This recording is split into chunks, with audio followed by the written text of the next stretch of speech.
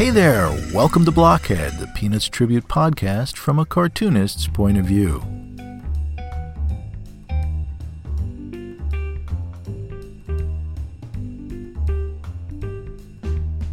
My name is Jeff Grogan, and I will be your host for the next few minutes to talk about Peanuts, Charles Schulz, and all things Charlie Brown, Linus, Lucy, and Snoopy too.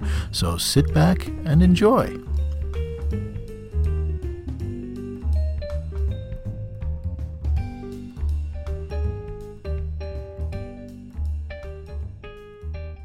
Blockhead listeners, welcome to a new episode. Today we have the 70th anniversary of Peanuts special, Blockhead special, if you will, featuring our wonderful friend Lex Fajardo from the Schulz studio. And wow, 70 years, that's really something to take in, isn't it? And I'm reflecting a little bit on the impact Peanuts has had on me in the course of my lifetime.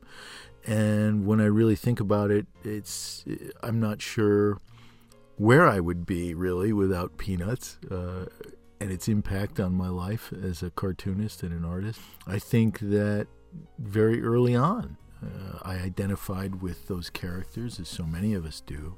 Of course, some of us also pick up the mantle of cartooning from Charles Schulz and go on. And so it had a big impact on me. And of course, one of the wonderful things about Peanuts is how it impacts all ages. And when I first began to read, Peanuts was among the very first things that I read. And it made me laugh then, and it continues to make me laugh today. And so I have an enormous amount of admiration for the achievement of Charles Schulz and a great deal of love for this wonderful comic strip, and I know you do too. So today we have Lex Fajardo from the Schulz studio, and I consider Lex a close friend of the show and a good friend of mine. It's great to have him here. We talk about Peanuts, but honest to gosh, and that was our intention, really, was to talk about Peanuts for most of the show. But what happened was we got into a conversation about cartooning and comics in general, and that led to discussions about all kinds of things, as is wont to happen when Lex and I sit down around a microphone and have a discussion. Somehow or another there's a connection, and partly maybe because we both come from the same area, I don't know, here in upstate New York, home of the great cartoonist Johnny Hart, who was a friend of Charles Schulz's, and a peer during the period of the 50s and the 60s, during that sea change in the comic strip and comic strip history. Anyway, we grew up with that, and although we are of different generations, I think there's it's stretching it maybe to say that, but there is a connection. I love having him on the show, and not only for his connection to the Schulz studio, but just because he's a great guy to talk to. Great cartoonist in his own right. He's got a brand new Kickstarter up. You can find it at newkidbbook.com, which is at Kickstarter. Kickstarter goes till October 20th. It's his fourth book, The Tarpeian Rock, which is the story of Kid Beowulf and Grendel and their encounter with Romulus and Remus. It is lighthearted comic adventure in the vein of, say, Asterix, if you will. If you love Asterix or Bone by Jeff Smith, those works, I think, are both touchstones for the work that Lex does in The Tarpeian Rock and all of the Kid Beowulf series. So if you like that kind of lighthearted comic adventure, you're going to love Lex's work. You're going to love the Kid Beowulf series, and you'll love The Tarpeian Rock. You can see a nice video, get an idea of what the story is about, just by heading over to the Kickstarter page at newkidbbook.com. And that's newkidbbook.com. So there's two B's there, newkidbbook.com. And do whatever you can to support Lex's work and to support the work of a terrific cartoonist who is a friend of the show. And I've read the first chapter of it, and it is terrific. It's great for readers of all ages. So be sure to head over to newkidbbook.com. You can find out a lot more about Lex's work at kidbeowulf.com. That's kidbeowulf.com. KIDBEOWULF.com, where Lex is has got all kinds of information about his work. He's got information about the Kickstarter and about the previous 3 books. But really, head on over to Kickstarter and give what you can to Lex for Kid Beowulf and for the Tarpeian Rock. You will not be disappointed. Great book. So we talk about that in this discussion. We talk about a lot of things. We skirt around the topic of Charles Schulz in this first part of the interview, but in the second part we really get in fairly deep into Schulz water, Schulz territory. So be looking forward to that. It will follow closely on the heels of this episode. I wanted to mention there's a discussion halfway through this episode about Roy Lichtenstein and the artist whose work he based his paintings on, and I just want to make sure that I mention this. I mentioned Reed Crandall. I was thinking of Reed Crandall in regard to Lichtenstein's work, and yes, Lichtenstein did base some work on Reed Crandall, but I was really thinking of Russ Heath, and that's really the artist that I wanted to make sure that I mentioned here so that you know what I'm referring to. And there are a whole host in terms of that Lichtenstein discussion. There's a whole troupe of cartoonists whose work Lichtenstein appropriated to make his paintings. Tony Abruzzo, John Romita, Mike Sikowski, Russ Heath, many others who were among the source artists, if you will, for those paintings.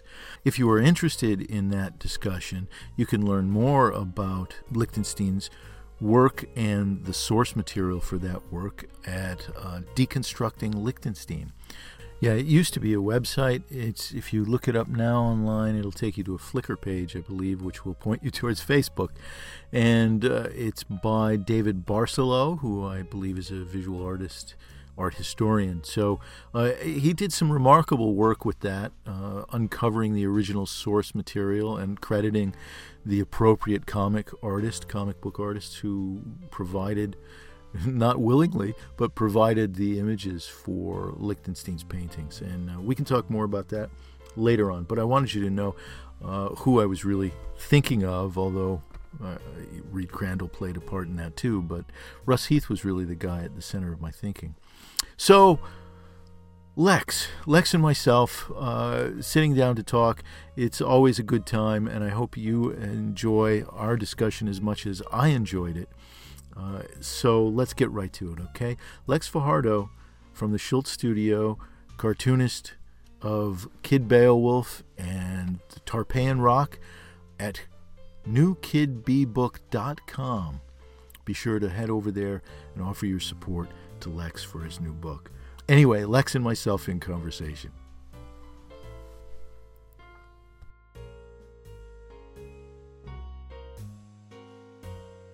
And it doesn't have to be about,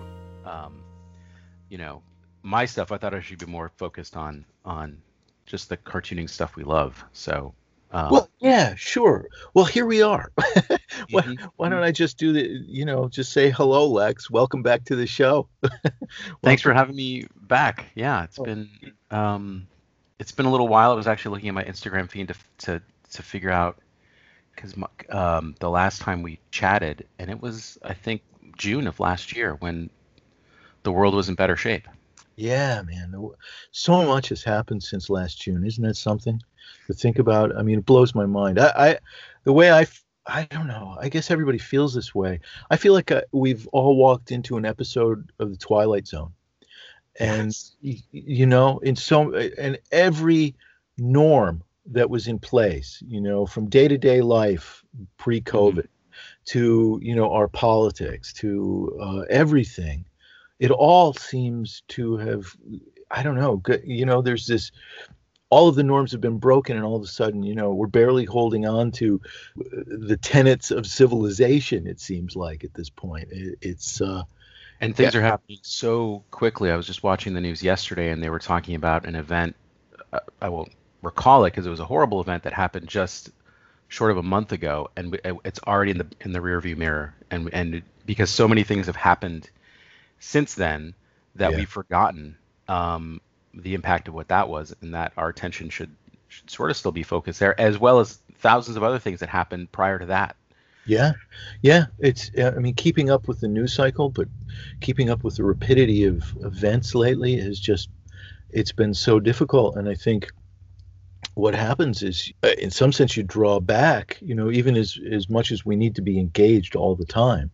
I think you also kind of can't keep up with everything. It's like a tidal wave, or a tide coming in and out. It just washes over you and washes out again and washes over you with new stuff and out again. Right.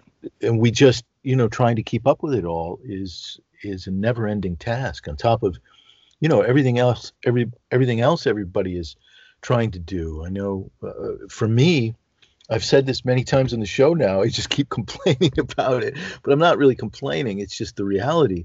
The move to online teaching has just been so overwhelming. I bet it won't be so the amount bad. Of work has tripled for you. I bet. It's like starting all over again. Even though classes are prepared previously, I used to be able to walk in and do a lecture and not think twice about it, because the facts, not facts so much, but the general ideas are in my head, and there's a spontaneity in the classroom and all of that. And I've done it long enough that I don't necessarily need the notes. But when you start to go back to recording, right, a PowerPoint, putting it online, that's a whole different thing. And take after take after take. I could say this a little bit better, my enthusiasm is lagging here or whatever, it's like, well, you don't have the audience to feed that enthusiasm for you, to look at them and to know what they're responding to. That's out the window. Yeah, exactly. Yeah. And so it's like the workload is just immense. It won't be so bad when it's all done, but it's still unbelievable. And I'm not, the only person who's going through this. Obviously, so many people, everybody who's had to make the shift to doing distance something is going through a big learning curve on top of, additional work upon additional work. And I just think, for me, I'm awash in stuff. And I keep my wife has said to me, you need to identify, a moment where you cut off work and you cut off everything and you have some time just to, be a human being and maybe read a book. But I haven't had the time, Yeah, no, it's definitely important. And it's, in this strange shelter in place COVID time that we've been in, I have found solace or comfort in reading books about cartooning and cartoonists, and like for the last 6 months or so, I've just sort of been going through my library and all those books that I've collected that I haven't actually gotten around to reading. I'm like, okay, well, now's the time to read it. And right now I'm in the middle of a 900-page manga biography of Osamu Tezuka, which is amazing. And prior to that, I read the Cartoon County by Cullen Murphy. I don't know if you read that book. Yeah. Oh, yeah. Which is terrific. I just talked to Brian Walker. I'm sorry, I don't want to interrupt your train of thought. Oh, no. Throw in there. I just talked to Brian Walker. He was on the show a couple times, and Brian grew up with Cullen Murphy, and That's right, yeah. So he was a big part of the back and forth on putting together memories or fact checking or whatever with Cullen on that book. And that's absolutely, I loved that book. I just absolutely adored it. I mean, it's a time gone by. It's filled with nostalgia and bittersweet melancholy, and yet it's also sounds like it was, what a time it was, to misquote whoever that was who said that. Well, and that's the thing I think that I'm finding comfort in these books. Like, and then prior to that, I read Tom DeHaven's. It's historical fiction, but he did a trilogy about the American comics, and when it began with the Hearst papers, and then the heyday in the well, I guess pre World War II years, and then it's called the Dugan trilogy, like Funny Papers, Derby Dugan's Depression Funnies, and Dugan Underground. And it really kind of walks you through 20th century American comics from a literary kind of point of view, but it's great. But to your point about like a simpler time, it really was, at least the way it's portrayed in these books, and it just feels like, okay, I can wrap my brain around this. I know what this is. I know what they're referring to. I can just sort of revel in the art and the just the talent that these guys had, and the individual roads they went to towards success, and it's something I can just like understand. So yeah, and it's helped. It's kind of helped. Well, I understand the reference points are all known, you recognize them. And so it's a world you navigate. History is always like that. We know it. We're looking in the rearview mirror. So its impact on us is emotional, intellectual, but it's not, in a sense, dangerous in the way that, life can be dangerous as it proceeds in front of you. And I think one of the things that's happening now is, all of the reference points have been eradicated or are breaking down or whatever, and we don't know what to expect every day. As every day passes by, we don't know what's going to happen next. And there are a lot of, I think, concerns about what's going to happen in November, and people feeling a lot of anxiety about whatever responses, not so much the election itself, although that's kind of scary, but also the aftermath of the election when it happened. Yeah, so I feel like we're moving toward there's the phrase that keeps popping to mind, I think Tolkien coined it. It's called the eucatastrophe, when it's that moment in the story where everything is like towards doom. The cavalry is not coming. The Mount Doom is spurting its lava. There's no way out of the situation, and all of those heroic moments are crumbling, and you're just waiting for that burst through of something like the eagles that will come in and save the day. Like, I feel like we're at the precipice of the eucatastrophe. And that's what it's funny you mentioned Tolkien, because I was thinking of that the other day too. It's so much like that. Everything was going fine. It's not that everything was going fine, obviously not, but there was a certain kind of continuity to life every day, and a balance to it. Even we knew where like I said, all the reference points were. So we kind of, even though things could have sucked over here and over here, we knew at least where we were.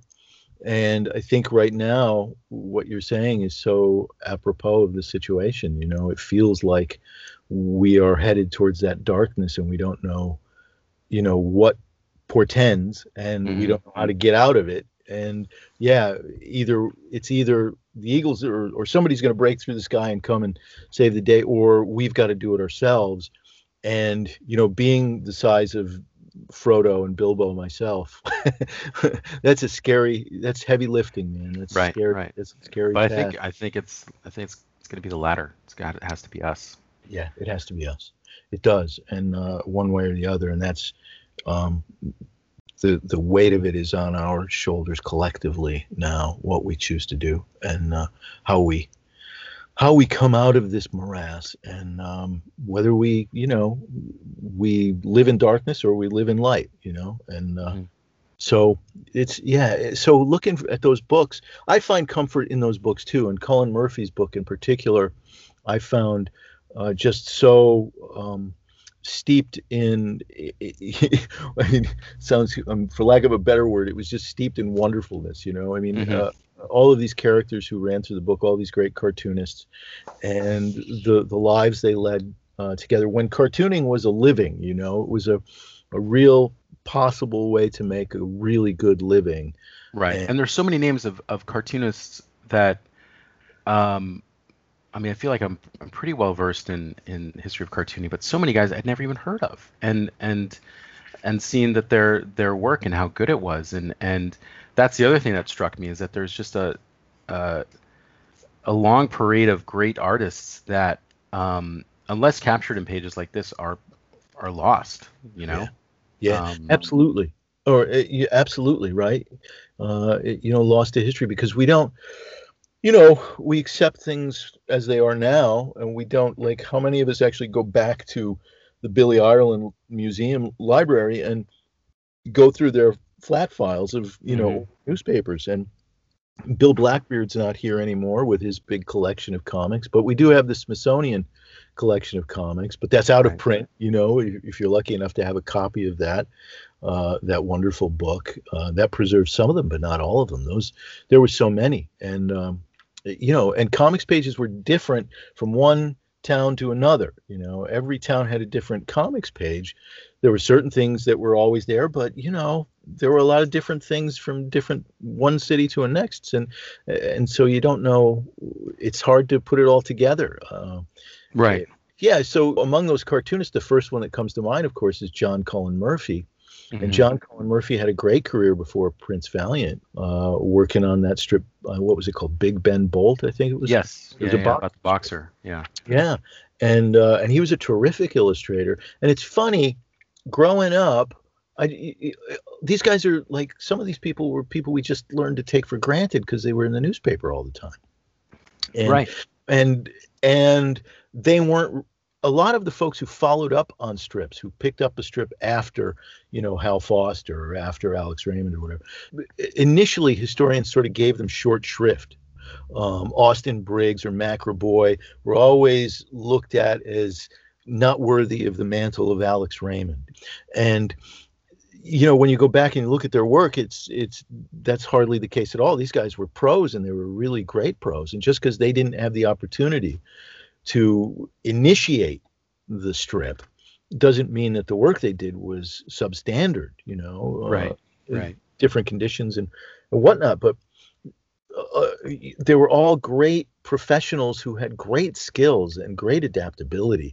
And a lot of times I don't think we appreciate them enough. Well, that's actually the other thing that struck me reading the book, and I was talking to somebody about this the other day, that in regards to Schultz, and how he, among other cartoonists like Mort Walker and those who sort of were in the 50s, they kind of changed the look of cartooning and the design of cartooning, Yeah.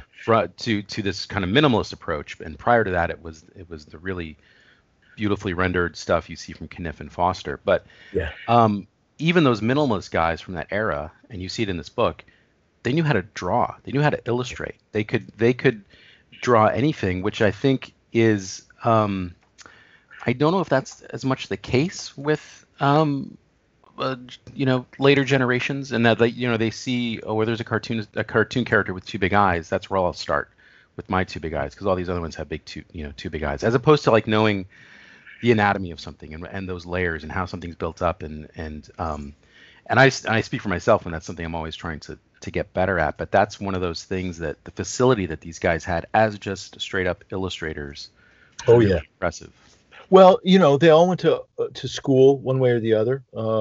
Foster went to art school. Alex Raymond went to school.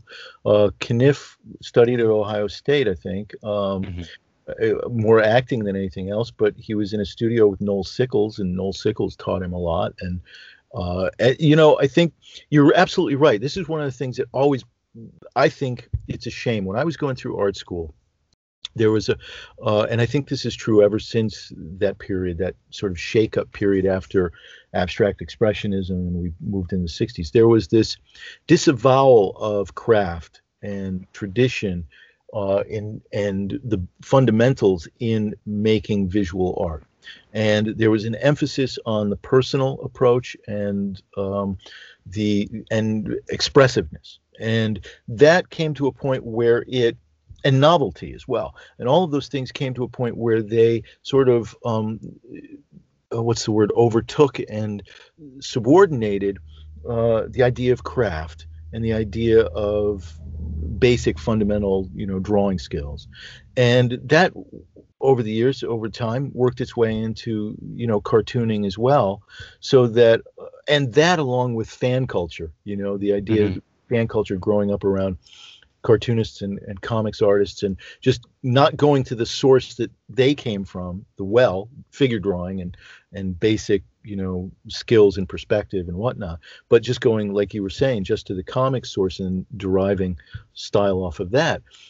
I think we have, since the 60s, 50s, 60s, there's been this emphasis on the personality of the cartoonist, the personal approach in regard to cartooning, and to the dismay and, as I said, of disavowal rather of all of those tools. And the thing about it is, as you said, they could all draw in a variety of different ways. They had a lot of different skills and different skill sets that they could put to the task, and that's harder to come by today. I think one of the things is that when you see younger artists as they grow older, if they stay with it any length of time.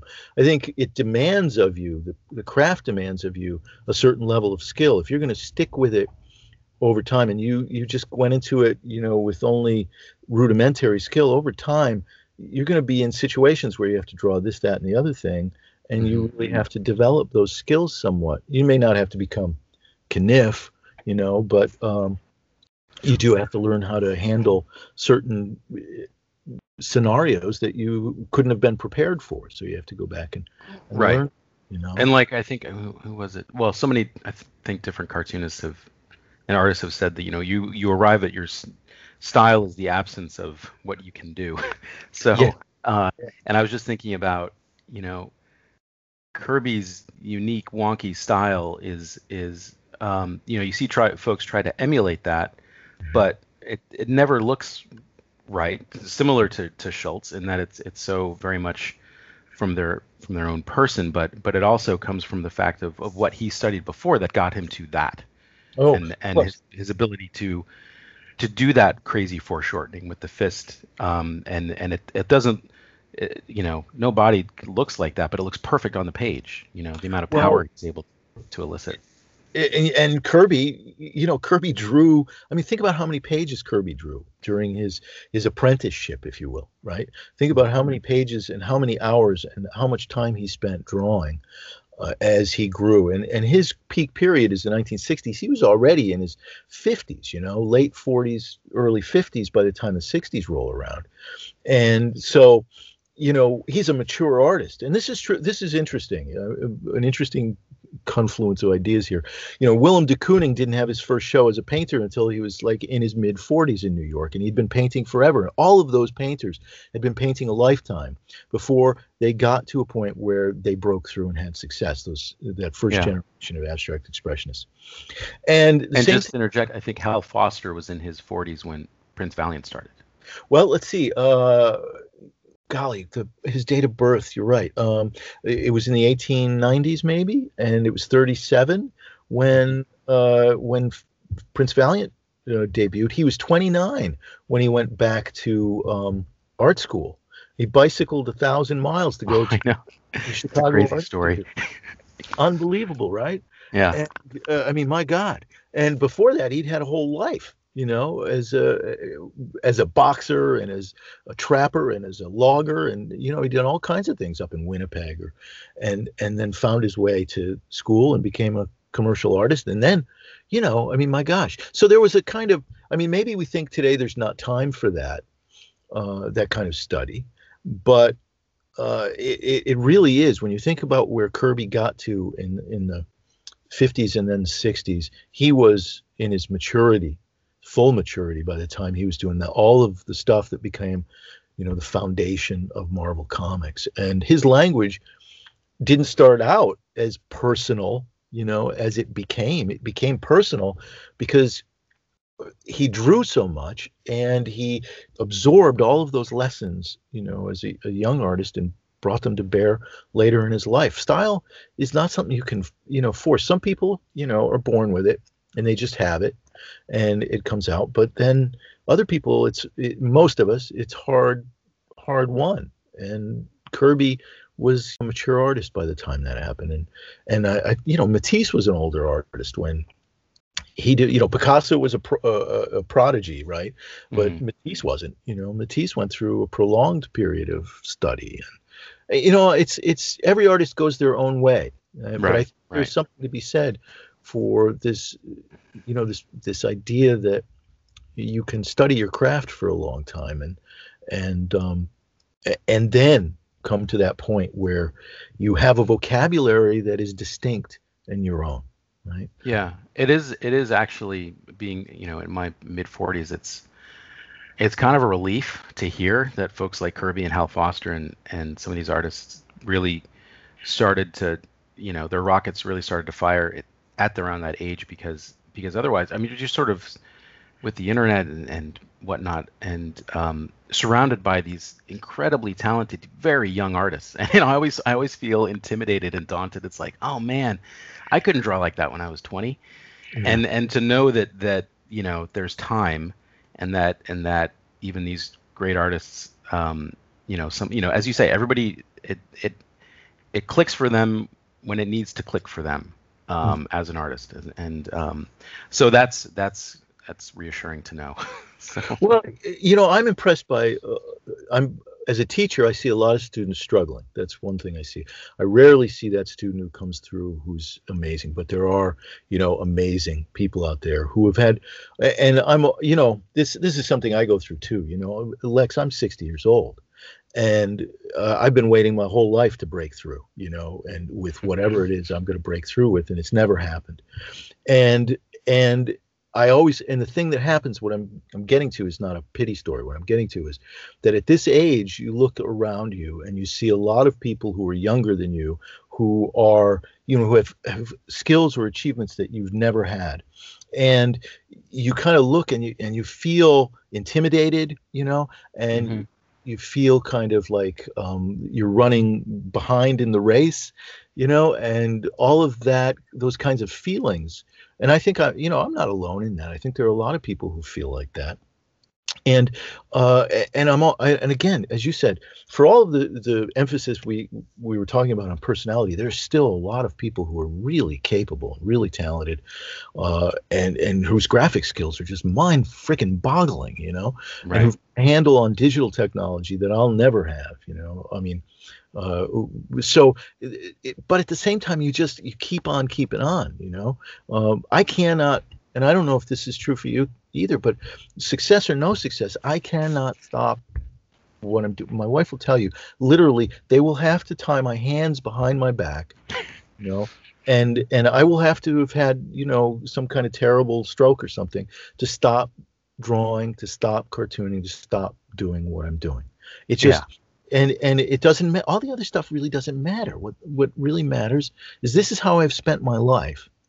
And it has been what I wanted to do. And it is what, for me, it's the most natural thing to do, and from all of that, I've gotten this incredible, richness of experience, which I don't think any of us say, oh, well, I've had a rich experience in my life and now I'm going to sit down and, watch television. That's not what happens. You just keep going on to the next thing, whether it's successful or not. Right. You just keep going on because that's who you are, and that's part of your being. And so whether there's somebody out there who's got a skill that you want or I want or not, who we admire, and you may never get to their point, doesn't matter. It really doesn't matter. It's great to admire somebody, but it's really wrong to compare yourself to somebody. Oh, yes, absolutely. But it's such a hard trap, or it's an easy trap to fall into, and a hard thing. Oh my God. To remember. Yeah. And you're right. I feel exactly the same way. It's just like I just love the art of cartooning, and like you are gonna have to, they're gonna have to, drag me away from the board. And that's the other thing about all this material that I've been reading, is that comes through. All these creators had this drive and this desire for this art form and the storytelling of it, and they just it's who they were and what they wanted to do, and that's also that level of comfort, because that's what I identify with in these crazy times. So my only criticism of Cartoon County would be, because I'm in the midst of rereading, or actually reading, I should say, for the first time, Prince Valiant. Chronologically, I have those beautiful Fantagraphics collections. Yes, me too. And I'm making my way through the second trilogy set. And I really wanted more of the craft and the transition between Foster and Murphy, and like just they touch on it a little bit in a chapter, but I really wanted to nerd out and get all that process stuff, and so that'd be my only, and it's a minor criticism at that. But I know what you mean, because the transition is so incredible. There's one thing in that book I had never seen anyplace else, and that was one of Foster's panel layout sketches for Cullen Murphy to work from, and I don't know when it was done in the process between the two, but it was as detailed as anything that Foster did on his own. It was unfriggin' believable. I couldn't believe Foster would, okay, he's retired now, but and he's given it over to John Cullen Murphy, but he's going to provide John Cullen Murphy with these pages of sketches that are fully fleshed out and rendered in pencil. The only thing he didn't do is ink it, and they're smaller. And I was just like, I've never seen that before, and I couldn't believe it. I wonder how many of those exist, and how long he did it for. Right. Because at one point, I'm sure, he felt comfortable enough with John Cullen Murphy just to let him go on his own. I mean, Cullen Murphy was a pro, but still, you look at those that drawing that's in that book. You know what I'm referring to? Yeah, I'm looking at it right now. It's great. I think it's from 78. 78. Okay, so John Cullen Murphy's been doing it for a little while now, and I forget when he started exactly. Was it in the early 70s, 72, 73, somewhere in there? Mm-hmm. And it's just mind blowing. Oh my God, how many of these exist? Right. Yeah, it's great. How long did he do it for? And he died in 82, right? So. Oh, did he? Okay. Yeah, I would have loved more than that too, but still, I agree. It's a minor criticism of the book. And the other thing because you go on for days about Foster, but just one thing that I just recently finished the storyline. Mm-hmm. I mean, his art is astounding, but his writing is really, really good. And I think it's deceptive because it's more narrative. It's not, there are no word balloons. And there's rarely is there ever any direct dialogue in the panels. But it's the sequence where Alita is abducted by some Viking leader and his horde, and Val is chasing him in his boat across the Atlantic all the way to the New World. Yeah. And that sequence takes, I don't know, it feels like forever, but it's many, many weeks of tracking this guy and going through, and of course Alita's beautifully rendered in just as a character, and how she sort of deals with the situation, and then Val just trying to get to her, and how it all culminates, which I think when you would have read it in the paper when it was being published would have been months of watching this unfold. Yeah. The amount of Val finally defeats the guy who's taken his wife, and he just falls into Alita's arms, and she's the one comforting him, and it's just so beautiful. It's just marvelous to see how masterfully he just did that story, and I was surprised at how wrecked I was for Val when he finally got there, and it was just it was so good. It's just every time I read his stuff, it's like, oh my gosh, he's so good. Hey listeners, I hope you're enjoying the podcast. I hope you're enjoying today's interview. If you are and you want to show support, head on over to my Patreon page. That's patreon.com/Jeff Grogan. At Patreon, you can contribute as little as $1 on a regular basis to ensure the longevity of this podcast. Your support will help keep it not only commercial-free, but free to the listening public. And in exchange, you'll get some pretty neat stuff. There are at least 3 different tiers. Each level offers its own distinct rewards. So check it out today at patreon.com/Jeff Grogan, GeoffGrogan. Any amount is welcome, and your support is greatly appreciated. Thanks again, and that's patreon.com/Jeff Grogan.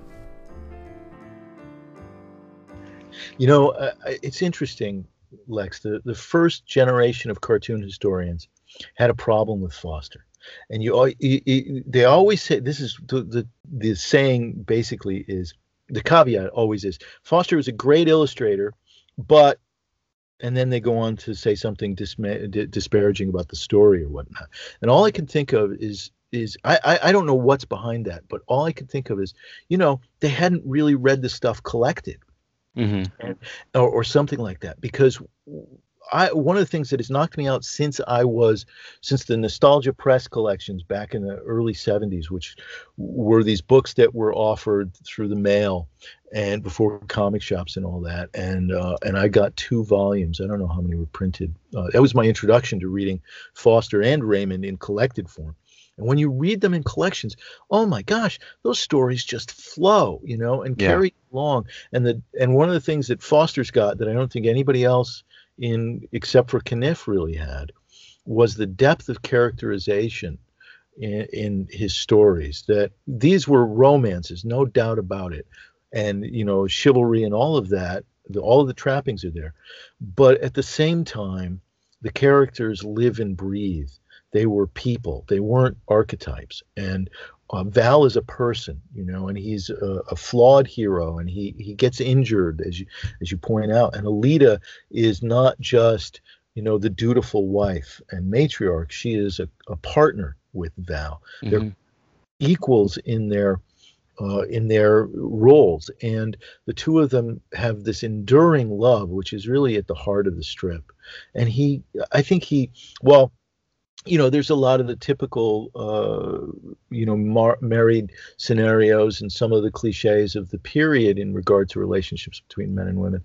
He transcends all of that, because the reality is there's just so much character, there's so much detail in over the course of however many years, 40, 50 years.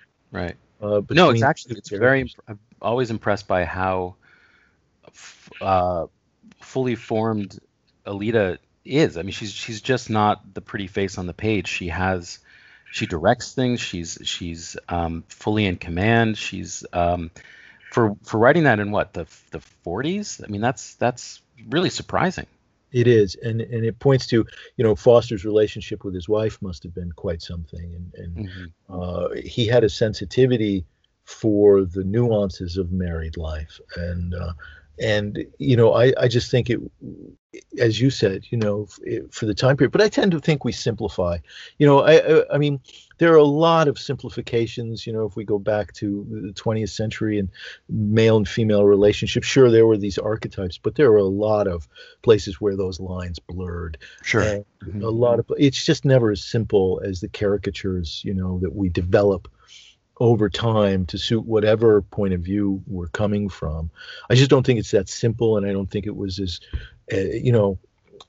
it has its problems, no doubt about it, and there were a lot of serious issues, but at the same time there was nuance there, and you see that in Foster's delineation of the married relationship between Val and Alita.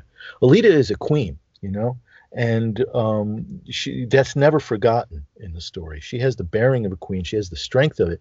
She's also got, this one she handles power, and she handles groups of men like a queen would, with authority. And she's been at certain times not only, the wife and the mother, which she is, and she's great at both of those, but she's also a tactician, a military tactician at some one time or another. And it's a very subtle, very nuanced, very detailed relationship, and it's really the heart of the story. And it carries through, boy. So the depth of what Foster did is really unmatched, I think, in comics and in comics history. And it's a novel, that is it's like the War and Peace of comics in a way. Yeah. Although, well, so what's your estimation of the transition to John Cullen Murphy? I'm reading him chronologically, so it'll be a long time before I ever get there, but is it a smooth transition? Is the nuance still there?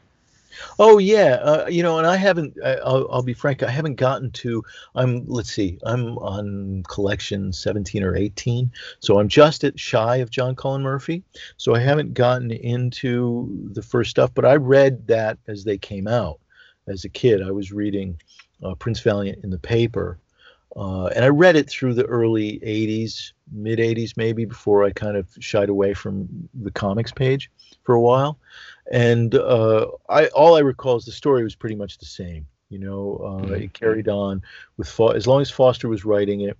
When Cullen Murphy took over, John Cullen Murphy's son took over. I don't recall the transition. I'll have to wait till I get that far in the books to know. But John Cullen Murphy, penciling and inking, than Hal Foster did, and it's a more, I guess you could say, it's a more painterly approach, and a more improvisational approach. You get the feeling that there's a tightness to Foster's pencils, right? Yeah. And his inks, and a solidity to them. The forms are kind of closed forms, and there's a mass and solidity to them. And you can see that in John Cullen Murphy's approach, there's a more painterly approach with the brush, a looser, more improvisational kind of feeling. And I think it's a matter of taste, as to whether you prefer one over the other. I also think that reproduction in those years when John Cullen Murphy took over, it started to, the strip began to become constrained in terms of size.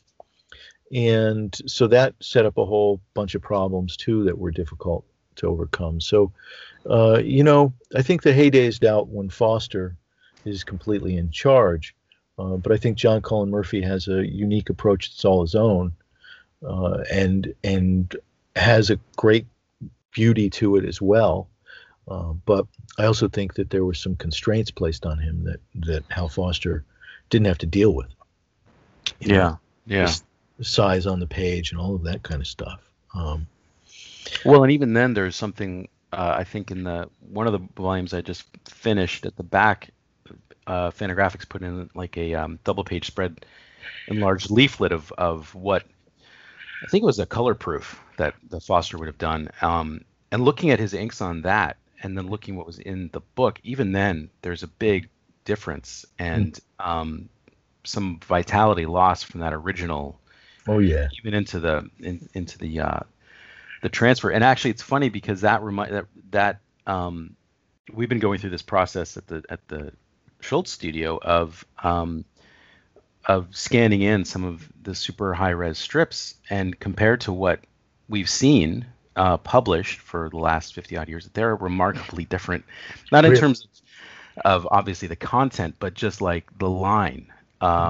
It has become, kind of blurred and through the course of reproduction and improper scanning and all this stuff. So it's sort of like looking at it with fresh eyes. And we only have sort of a handful of these things, so we're kind of, trying to collect as many as we can. But it's been a project that we've been working on, and it really gives you another look when you can see the artist's work, right there on the page. Oh, absolutely. And Schultz always talked about the line, right? And being so, and it's surprising when one of the things that, again, I'm relying on my teaching experience, but one of the things that I think is always surprising to students is that idea that less is more, and then the idea that the more minimal your work, the more everything that is there, only what's necessary, right? Mm-hmm. Whatever is necessary has to be at the highest level, right? It has to be, really fine tuned, and because you've got a limited number of tools there for the viewer to see, and so in Schultz's work, I mean, as in anything else, sure, that's got to be true. And I wonder now when I'm thinking about it, not so much the Fantagraphics books, but I think about the collections that I loved as a kid. What were they using to make those Fawcett paperbacks? Or right. Right? Were they were just taking the they would have been tear sheets, Yeah. or the stuff that the syndicate sent out. They would send out those kind of, hey, this is what's coming this week in it, and they, maybe they cut and paste those together. But yeah. I don't know if they were using photostats, and I don't know if you remember those photostat cameras. They were these big things, and those do a beautiful job. I mean, but they were expensive, right, to do those. But those. Well, even at the Schultz Museum, something that they had was a couple of the plates. They were not the metal, but they were almost like tacky, almost like silly putty, but it was a relief, and it was, everything was inverted, and that's what they printed with. One of the photographic plates, yeah. Uh-huh. Yeah, they're fascinating things to see. But looking at them, and they're actually at print size as they would appear in the paper. But I mean, that can't capture the line at all. I mean, but so it makes perfect sense why he drew at the scale he drew, because he knew that it was the what was going to happen in the end result. Um, but yeah, to some degree, it's like I've the strip I've been reading all my life, I've not actually been seeing with clear eyes. So Wow, that's really interesting. And it makes me envious in a way that I want to see what this distinction is. I'm sure it's beautiful. Um, it also goes to this thing that you can't tell what your work is going to look like in print until you can't right, plan for it until you've seen it in print. You don't really know what to expect. And I was always, when I was a younger cartoonist, always thrown off and always dismayed by the transition from the original to the work in print.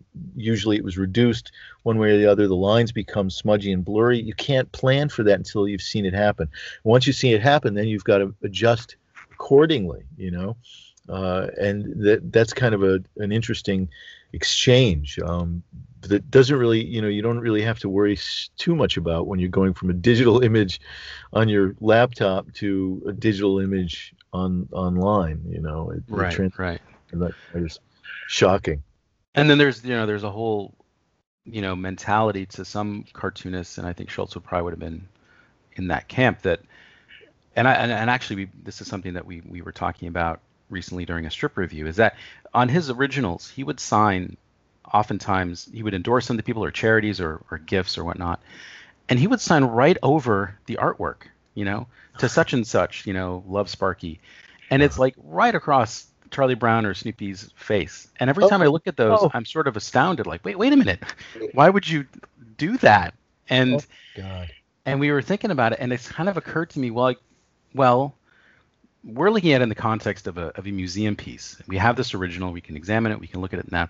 But for Schultz, he was done with that strip. It was off to the paper. It was gone, and he was moving on to the next stuff. So he never really fetishized his old work. At least that's how I took that, that the idea that he's going to scrawl across his original piece. To him, it was just a vehicle to get to the final piece, which was that in the paper. Yeah, I think you're right. Absolutely. I don't think he put any real stock in the original, except that it was a vehicle towards reproduction, and the reproduction was the thing, which is interesting. That again points to a distinction between, painting, artists who are making objects, and artists who are making work for reproduction, which is really about making an image. And making an image is a very different thing than making an object. This always goes into it's off topic, but it always reminds me of the discussion about Roy Lichtenstein and Reed Crandall. Reed Crandall was doing an illustration for a comic book, and that's with the idea that this original is going to be reproduced, and the reproduction is the thing. And once the reproduction is out there are millions of them, and because there are millions of them, they become devalued. But that's the business you're in. You're in the business of making these images, right? And then Lichtenstein comes along, and he takes that image, which is, again, devalued because there are millions of these all over the place, and he takes it and he turns it into this big object. And our experience of the big object, and the problem with the Lichtenstein argument, is always been that people are talking about Lichtenstein as though the reproduction of Lichtenstein in a magazine or a book is the Lichtenstein. It's not. And that's not what Lichtenstein was about, and that's not what his painting is about. His painting is there in the museum. It's an object to be seen and to be engaged with as an object on a wall in a room. It's an object. The image is something else entirely, and the image in books is merely an artifact, if you will. Of the original. It's a shadow of the original. It's not the original. The original is this other thing, and that is the thing that he was making. Do you see the distinction? The distinction between the object, which is one thing, and our experience of the object, and art being about, fine art, museum art, gallery art being about an object and making an object.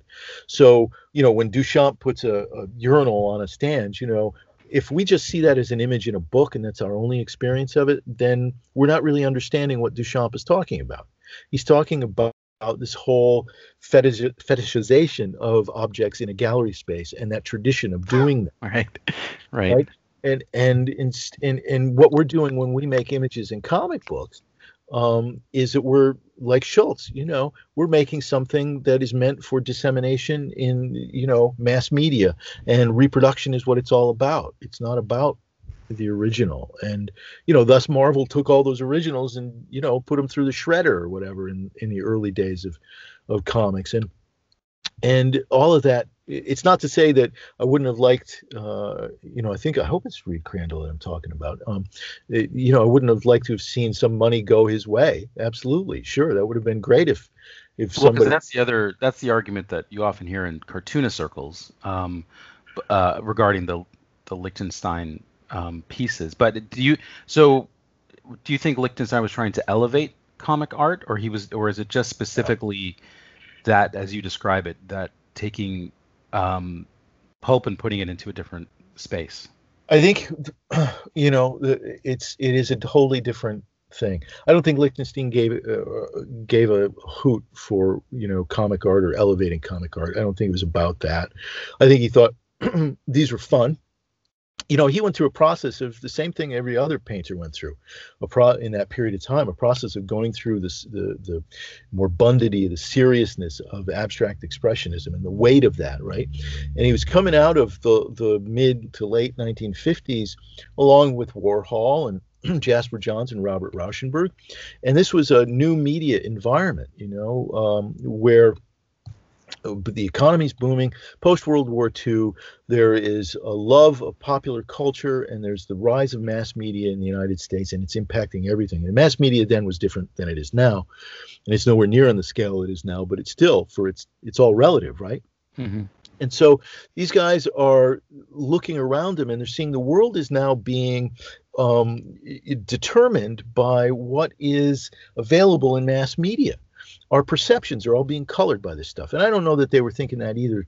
I also think they were just thinking, hey, this is great. What if we, just make paintings of this stuff? And, and what happens when we start taking these images from our everyday existence, Campbell's soup cans and, Popeye and Mickey Mouse and all that Andy Warhol started to do. And what if we start playing with them along the lines of also Clement Greenberg's ideas of formalism, that these are formalist exercises, and that it's about the painting and it's about the manipulation of form on the page. What if we, poke fun at that by utilizing, what are considered, low art sources? And so I don't think it was necessarily about elevating the comic strip. I don't think he really gave that much thought at all. I think what he thought about was the dialogue that was going on in art circles and in painting at the time. And so it was a completely separate engagement. And I don't think he thought about a person behind the comic book, because nobody did in those days. I mean, geeks like us did, and right. The professionals did. But fan culture of the kind that we're talking about existed in very rudimentary forms. But, other than that, that was a pretty small group of folks. And so nobody in the larger culture was talking about it very much. Yeah.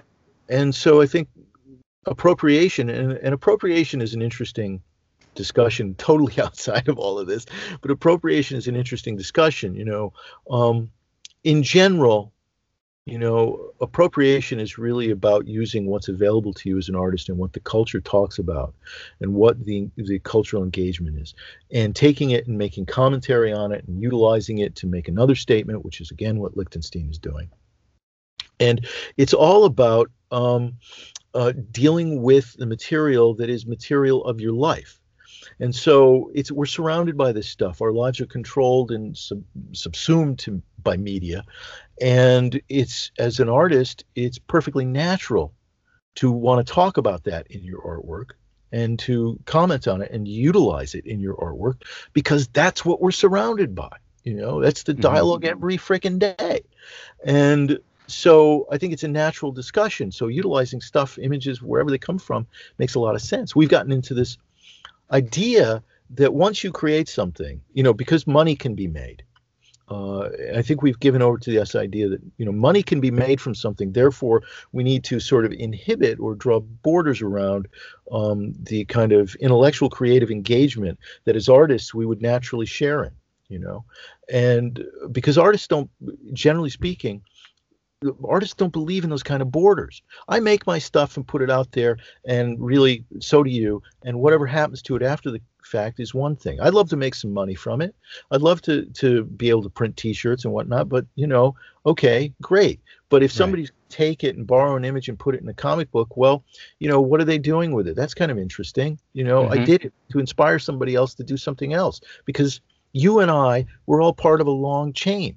We're all part of it. We're not isolated as artists. And I think that's one of the things we do as a culture too. We isolate, we segmentize and we isolate artists as individual entities and draw borders around them. Lex is this and Jeff is this and Charles Schultz is this and Reed Crandall is that, and we all live in these little bubbles. Well, we don't have time for the nuance of who we are as artists. Right. And we're concerned and consumed with that too. But the reality of art is, and when I talk art, I'm talking about, I consider comics art and part of the larger dialogue of art. And so it's all, to me, any kind of creativity where you're making stuff, is a kind of art form. So we're making that not because we are not going to be here forever, right? You and I are not going to be here forever. We are here a certain length of time. We are not the be all and end all. We are only links in a chain. And as links in a chain, I am taking from Schultz, and I am taking from Kirby, and I am taking from Wally Wood and Harvey Kurtzman and Art Spiegelman and all those guys, and I'm filtering it into me. And why am I doing that? To take that and filter it and give it to somebody else, because I am not the end of anything, or the beginning or the end of anything. I am part of a chain, a dialogue, a conversation among artists that has gone on forever. And that is the way it is and should be. Do I think Lichtenstein could have sent $1 million to Reed Crandall? Sure, but he probably wouldn't have known where to start, who to get it to. Does that mean he has to pay off the publishing company too? Because he utilized a comic book. Right. Where does that kind of thing end? It's not that I don't think there should be equity. Sure. Great if you can do that. But do I think that it should stop somebody from making something that could have an impact on the culture and a validity and an important thing to say that could be useful to another artist somewhere else? Do I think he should be inhibited from saying that? No, I don't. Right. I think it's necessary. It's part of the tradition. It's what we do as artists. Well, but also the struggle of the artist, and I feel this and see it all the time online and in those cartooning communities, and that we fall into this trap of the merit of what we do is only linked to the amount of money it makes, and that is so hard to fight against, because that's just sort of how I think maybe as humans, maybe just as Americans, we are conditioned. Yeah. And your stuff is only good as how many Patreon folks you've got, or how many hits you could get, or how many likes, this and that, and as you said earlier, it's sort of, we do this because we love the art form, but it's so hard to fight against that other insidious thing that comes in and tries to muddy that up. And I don't know how you fight against that, because it's something I struggle with all the time. All I can point to is my own experience, but I think you're hitting on something that's very important. And I think we go through this process all the time where we compare ourselves to other people. And we are also conditioned to think of what we do and its value absolutely in terms of dollars and in terms of likes and in terms of followers and whatnot. And Lex, I have to tell you, if that was the only barometer that I used for judging my work, and I fall in the same trap too. I go through periods of immense depression, immense depression, about it because my career's been shit. I've never gotten anywhere with what I do. And if I use that as a barometer to judge the quality of what I do, man, I would be, cowering in a corner, never drawing. I would have given up thousands of years ago, but I don't. And I just keep going, like the freaking Energizer Buddy, because there is something at the core of me, and I think this is what you have to get to as an artist, where you value something at the core of yourself that carries you through, what the culture determines as failure and success. And this is what I would say to any of my students, any of my I think of it as my kids going out into the world, because I don't have kids, is that you have to find something at the core of yourself that keeps you going. And you don't have to, for me, it's not something I recognize. Well, at the core of myself, I've got this little, vial of very important artistic stuff, art energy or whatever. That's BS too. It just is. Do you know what I mean? It just is, and I let what is be, and it continues. And I think this is true for all of us. You just gotta, you also have to be able to say, hey, they're wrong, and there's value in what I do. And I've done stuff that I'm really proud of. And I've done stuff that I think is shit too. And all of that is part of life, but life as an experience is so much more than dollars and friggin' cents. Life as an experience is, we get away from that because we get into the trappings of the culture that define what our experience is. And that's not right. Life as an experience is about breathing. It's about, taking it in. It's about loving, and it's about laughing, and it's about eating, and it's about survival, and it's about finding a place for yourself where you can have peace of mind and contemplate and appreciate just the miracle of being alive, right? But it's hyper challenging in the last 9 months. Yeah. All those things you've just described are the things that we take for granted. But now I think, the shelter in place and the staying at home and this and that, I think, I don't know, I can speak for myself, that your sort of tunnel vision has almost been to the screen. And so all those things that we've talked about that actually don't bring joy or pleasure or satisfaction, those stupid likes and retweets and whatnot, is what has our focus. So trying to tear oneself away from that when we can't go out is challenging. Sure. It's a drug, and listen, I get caught up in it too, like we were just saying. I can spout all I want to about all of this stuff, which I try never to get too far away from in my thinking. But sure, when I put up a post and I think, I'm proud of this, and it gets 3 likes or something, or I never get it, I've never had any luck with social media getting followers and stuff. It just doesn't. Yeah. Doesn't work. No. And I mean, I'm serious about it. I other people have hundreds of followers. I have however many I have. It's ridiculous. And just, it's not my DNA. I don't know what it is. So, okay. But it's like, oh God, look, Lex got 40 likes on that post, and I got 3. Oh man, sorry. I suck. I might as well throw in the towel now. Sure, I succumb to that too, but then I've got another panel to draw for my comic book or whatever. And I'm excited about that, so I forget about this other BS, and I think that's just what we got to get to. And this goes into, what we're facing as a culture too. Yeah, there may come a time where somebody comes knocking on your door and says, I'm sorry, but you've got an anti-Trump comic on your page and you're arrested, and that's when we're really seriously in friggin' trouble. But and other things kick in. But until then, you got to continue to get through this bad shit by focusing on what is really important in your life and to you, and yeah, we are online a lot and we are immersed in this all the time, and it can be just so overwhelming, but we got to balance it, and also cut it off and go back to work, Right. I mean, make comics. Definitely. It's You got So me on a yeah, roll, man. that's right. I don't just get you fired up, and you can go forever. It's great.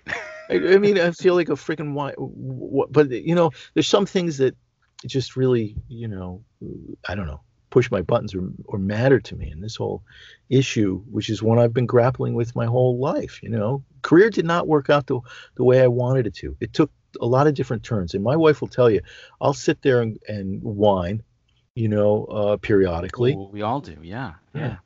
And then then I go back to work, right? Right. I forget about it because, the problems are in making this panel work, and those problems are the problems that I'm capable of handling and that I really want to handle. Yeah. It always makes me wonder. Like sometimes we have the conversation at the studio regarding, Peanuts and Schulz is like, would it? It's a product of its time.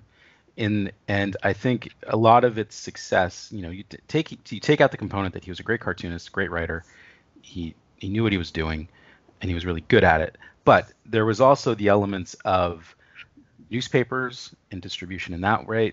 When the TV specials, there were only 3 channels, so that gets you a lot of eyeballs. All these other components that kind of helped siphon Peanuts to the populace, and then they saw it for how great it was. In this world now where you have 100 different channels or thousands of different channels and all these different social media streams and all this and that, would Peanuts be as groundbreaking and as successful as it was when it launched? I don't and how would Schulz deal with the social media? Because he was a depressive too. It's like, would he even look in that direction? Would he even post there? It's just, it's interesting to consider, because we always look to him as somebody who we want to emulate, and you just kind of like, well, I wonder, like, what would that have been like for him?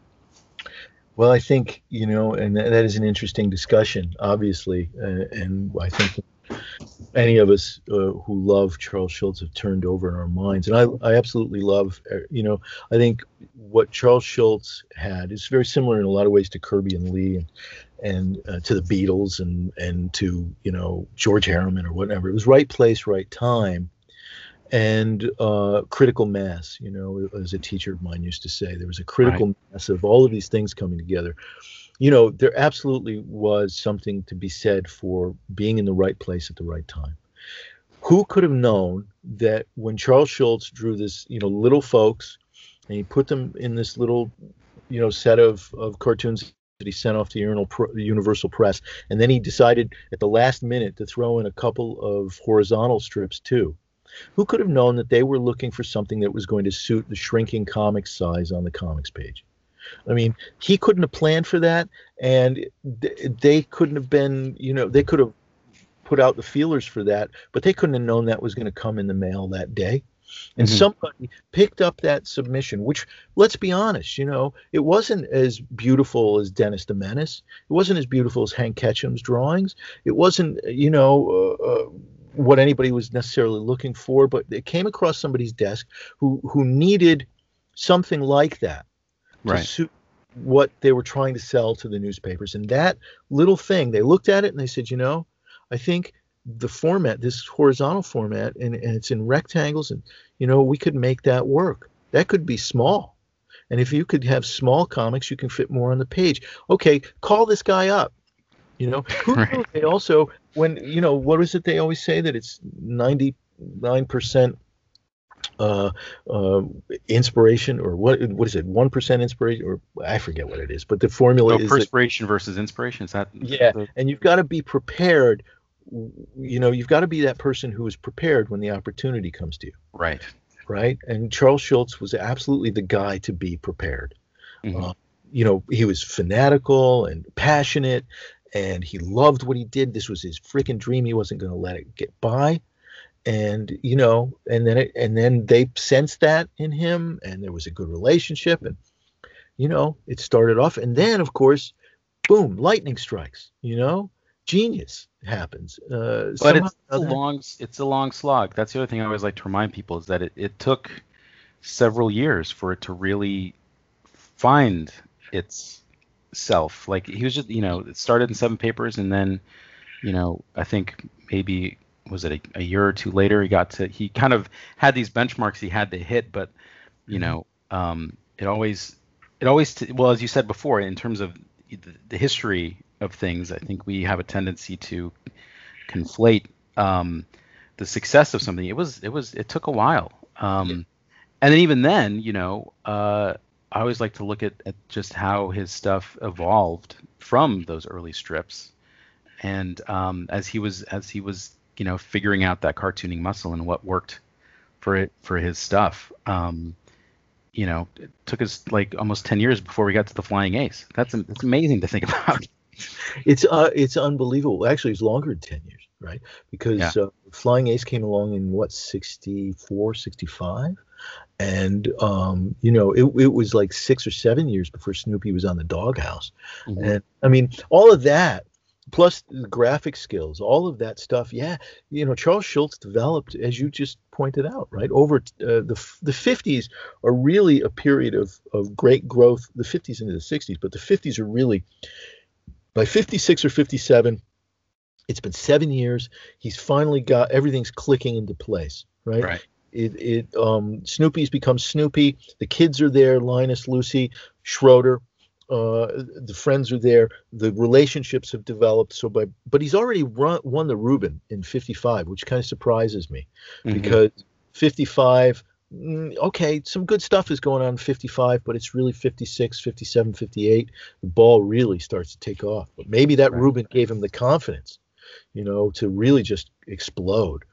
And for the next 15 years, from 55 to 70, I mean, the achievement of that period of time is just it's mind-boggling. But as you just pointed out, all of the groundwork has been laid, and everything's there for him to grow and become successful.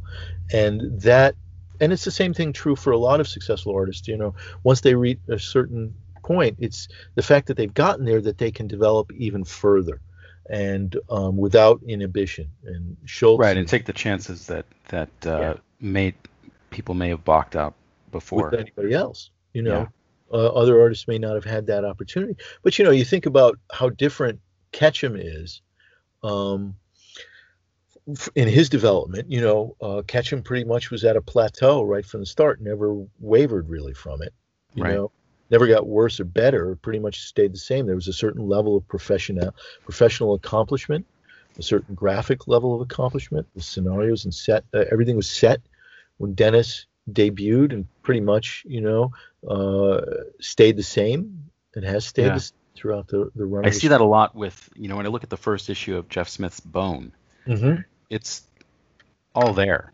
He's like Ketchum in that respect. Like when he's right at the first issue of his comic book, the style is set in it, and it's obviously it grows, but it's sort of imperceptible in how it changes. Although at the same time, he did all kinds of work prior to that as an animator, and that whole 10,000 drawing rule. But in terms of publication, it was sort of, you see it right out of the gate, and it's really shocking that somebody could be so good so immediately. Absolutely. When I look at Bone, that was one of the things that was just so impressive about Bone, right? It was fully cooked, completely fully cooked. And now you think about one of fellow travelers of that period of time, I think of Dave Sim, right, with Cerebus. And I don't know if you've read much Cerebus, but Sim developed gradually over the course of a number of years. Became an exceptional craftsman, but it took time. And Cerebus, but also Cerebus, set the groundwork for Bone, in a sense that the territory that Dave Sim was exploring, economically, as an independent cartoonist with his own self-published stuff in the late 70s, along with Wendy Penny and ElfQuest, that was virgin territory, right? They were opening up, and they were setting the template, for others to follow. So when Jeff Smith came along, maybe he'd been, I don't know too much about what he did before Bone, except for the animation, but he might have gone through fanzines and stuff like that, so that and we haven't. He developed it first as a comic strip, Oh, and it ran in the OSU paper. oh, Yeah. So that makes the story had been with him for some time, a long but time. it's as you say, it's sort of that the fully cooked by the Yeah. time we see it as a comic book. Beautiful stuff. And Bone is just such a monumental achievement. Hard to follow, but it's afterwards, it's such a monumental thing. But he doesn't really have to. It's just so Right. so amazing and wonderful. Kids love it, and I loved it. I think Well, the other thing I really respect about Jeff is as we were saying earlier, as a cartoonist, oh God, he's great. he keeps creating, and he doesn't have to after Bone, but he's got stories to tell, and he's willing to take those chances with something more mature like Razzle or Yeah. Mhm. the Tukey that he's doing, and so that's always exciting to see where he goes next, because it's not it's fully where his muse is taking him. He was also one of those guys. His style was perfect for that moment in the 90s. Mhm. It was perfect in the sense that his black and white was just so beautifully conceived and attuned. Everything's just, he just had a handle on, how much detail to put in, how much to leave out, how much, black and white, how much contrast. And it was a high contrast comic, before it was in Right. color.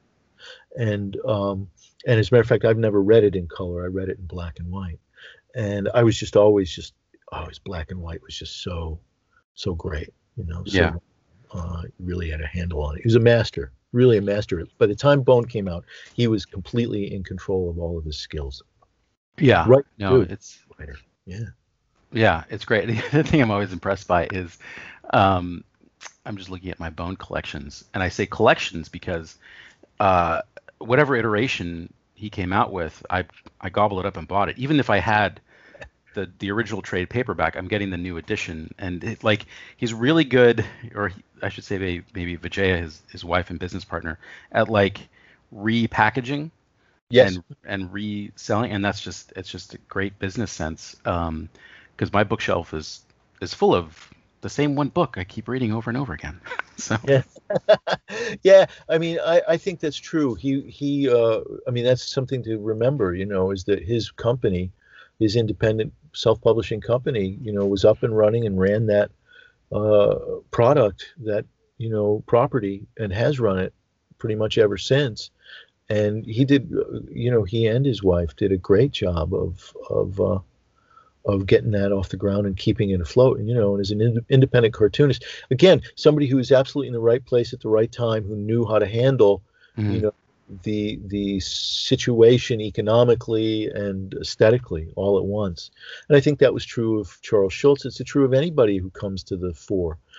They have all those skills somehow, or they have the support system in place, to enable all of that to happen. The other success story that I know really well is that of the Beatles, and I think the Beatles also had a support system, that enabled them to be the Beatles. They could just be Beatles all day, and then they had George Martin and they had Brian Epstein, who may have screwed up a couple of contracts here and there, but for the most part, he looked after them and took care of them. And then they had their friends like Mal Evans and Neil Aspinall, who were there watching their backs too, and that enabled them to be them, Right. And so I think that there's a lot of things that have to go into the mix for that kind of success. Have you read The Fifth Beatle, that graphic novel? No, and I want to. I've looked at it, in Barnes and Noble, and it's just one of those things I haven't picked up yet. But it looked great. Have you read it? Yeah, I can't recall when, but it's very well done. Mm-hmm. Yeah, and it's a great story. Really. I mean, that's one of the things that people always say about the Beatles is it's a romance. A romance the culture has had with those figures that is one of the great love stories of the 20th century. I think it was Derek Taylor, one of their press guys, who said that at one point when the anthology came out. And it's true in a way. It is a romance. It is a King Arthur type of mythology. And it's a great story, always has been. And so is the story of comics, that we've been talking about. There's a great arc to that. And you were talking about Tom DeHaven. It made me think of Michael Chabon, Mm, Cavalier and Clay. That wonderful. yeah. It's a great book, and that too took that mythology. And I met him once at a dinner at the university I was at. It was like the only time a comic book person came along, and somebody who had connections with him got him to come and speak. And so we were talking comics very briefly, and he somehow or another, Jules Feiffer's book, The Great Superheroes, came up, and as we were talking, both of us pretty much said at the same time, I always thought that would be a great movie, and then he went on to say, and I did it, I made something out of it, made a book out of that story. And it's true, he did make this wonderful book out of the story that was there in Jules Feiffer's writing, Which I think is actually, unless I'm wrong, I think I read an article that they are turning Cavalier and Clay into a live action television series or something. Oh, that'll be cool. Yeah. That could be good. The book's wonderful, though. Oh yeah, it's one of my Desert Island books. It's great. Yeah, I love that book. It was great. Just again another romance, mythology, if you will. But he knew how to pluck the strings. Of course, he's gone on to be a very good writer in other regards too. But right. That's just a great book. This discussion is interesting. It's so wide-ranging in a lot of ways, but we always come back to what's at the heart of Peanuts, and what's at the heart of it. And the same thing is true for Bone. It's something that strikes a chord, with the reader, something that's universal, and that kind of thing. There's just like magic, and I do believe in that there's a kind of just a right place, right time, right individual, right group of individuals, whatever it is. There's just a spark of magic that ignited, in Schultz's work, that became so. It's what the magic there, what the miracle there is, that something so personal could be so universal. Right. And because it is, as he said, if you read my strip, you know me, and it really is personal. All these very personal foibles and ideas and concerns, and yet through that very personal exploration of the psyche, right, we get something that speaks to so many people. Well, let me ask you this: So I hope that last little bit wets your whistle for the next part in our discussion, where we get into more Schultz material and talking about Peanuts and its impact on generations of readers and cartoonists. So look forward to that. It's coming very quickly. I really enjoyed this discussion so much. I can't wait to listen to the next part myself. So to get it ready for you guys. Lex is just such a great guest and really interesting guy to talk to. So and that makes for a good show. And boy, 70 years have gone by. All I can say is thank you, Charles Schulz, and thank you, Schulz Studio and Schulz Museum, for keeping Peanuts out there in the world. Not that I don't think it would last on its own by itself. I do. It's as any great work of art, time is the true test. And Peanuts has lasted and will continue to last. Charlie Brown, Linus, Lucy, Snoopy too. How can we ever forget them, right? They live in our hearts and our memories. And in book collections, be sure to read the comics. That's the thing, It is October. It is time for the Halloween special and all those great animated works from Bill Melendez and his collaboration with Charles Schulz. But let's go back to the comics. That's the stuff. That's the meat and potatoes of the Peanuts empire, and it's where the heart is. So be sure, if you haven't read Peanuts lately in comics form, be sure to check out those Fantagraphic collections or any of the millions of other collections of Charles Schulz's great masterwork. In any form, it's wonderful. I have comics. I have collections that I had when I was a kid, the first 10 years of my life as a cartoonist, that I still can reach out and that I've held on to forever, and I've read at different points in my life, and I can remember those points, and they still resonate, Peanuts Treasury editions that I got when I was a kid. Still can pull them down from my library and read those, and they're as rich today as they were then. It's interesting to think about the cartoonists who impacted me in those first 10 years of my life, the first years of reading and whatnot. The ones who really hit me from those years were, and whose names I knew when I was that old, were Charles Schulz and Jack Kirby. And the other one was Curt Swan, who we've not talked about on the show, but he also had a big impact on me in those years. There's something about Swan's work. We'll talk about that again some other time. But I think those formative years are very important, and Peanuts hits you, in those first years, as do many comics. But Jack Kirby's work at Marvel in the 60s also made an impact on me then. And probably a whole pile of other cartoonists did too. But anyway, right, think about that.